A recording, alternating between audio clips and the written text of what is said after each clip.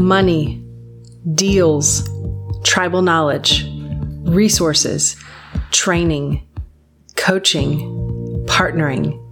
We are Texas's largest real estate investor association at TexasStarterKit.com. My name is Shanoa Grove. Welcome to the show. What we're going to do for the next part of the presentation is I'm going to break down the market update. And since we are in Austin, Houston, Dallas, and San Antonio, we're going to start with a roll-up. The September numbers are not out yet. The September numbers typically come out about the second or third week. So check back in with us. Again, you can jump on our YouTube channel to get all of the September numbers. The early numbers are that year-over-year sales are down, not dissimilar to what they were down last month. So this is the roll-up of all things Texas. So last month's closed sales were down about 12.4%. But the good news that I have to share with you guys today, which is what my pastor always says, is that the average sales price was up $417,000, up 10% year over year. We are seeing an increase in inventory, and as we finish the year, we'll probably see a reduction in our overall sales volume around 10%, but we'll probably still see that average price up also around 10%. What is the reason why our average price is still up when our sales are down? We still have very little inventory. Last year we had a 1.7 month supply. This year we had a 2.6 month supply. Our 40-year average is a 6-month supply of inventory. When your inventory is low,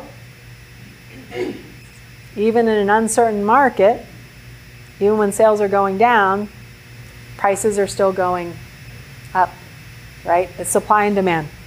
That's all it is. So that's one of the benefits of this wonderful, incredible market. Last month in Dallas, the average sales price was up 14% to $501,000. Their year-over-year sales were down 10%.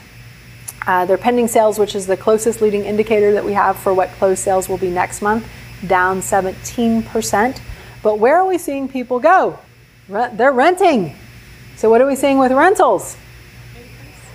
25% increase in the properties that were leased on the MLS last month. And lease prices are also going up, okay? And I think we're going to continue to see that as people are shifting. And that's why for some of the people whose fix and flips are not selling as quickly as they'd like, they want to make sure to have that long-term financing in place, because again, that's how a lot of people survived 2008.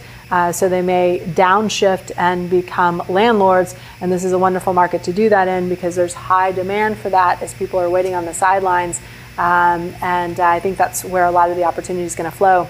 In Houston, the average sales price was up 9% to $412,000.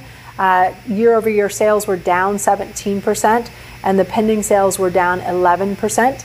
Leases in Houston up 19%, lease price up 7%. In the Austin market, the average sales price $630,000, up almost 11% year-over-year, but the sales were down 23% to August 2022 versus August 2021. Last month, the month before, sales were down actually 28%. So I know you said people are moving to Austin, but they're renting in Austin now. and it's very interesting. It used to be the closed price to the original list price. Literally just 6 months ago was somewhere between 102, 103, 104, 105% of the list price was what it sold for. So it always sold above the asking price. Now we are down to 96.6%. So what does that mean? Some of the sellers are falling back to earth, right? And inventory is up about 250%. That sounds like a lot, but again, our overall months of inventory is still only a 2.9 month supply. And the truth is that people are still. In San Antonio, the average price was up 12%, $391,000. Closed sales were down 13%. Pending sales down about 12%. Leases are also up 28%. Lease price up 11%.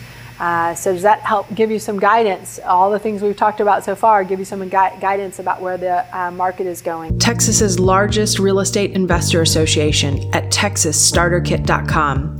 If you like today's episode, please subscribe, comment, share with other investors, or join us directly at TexasStarterKit.com.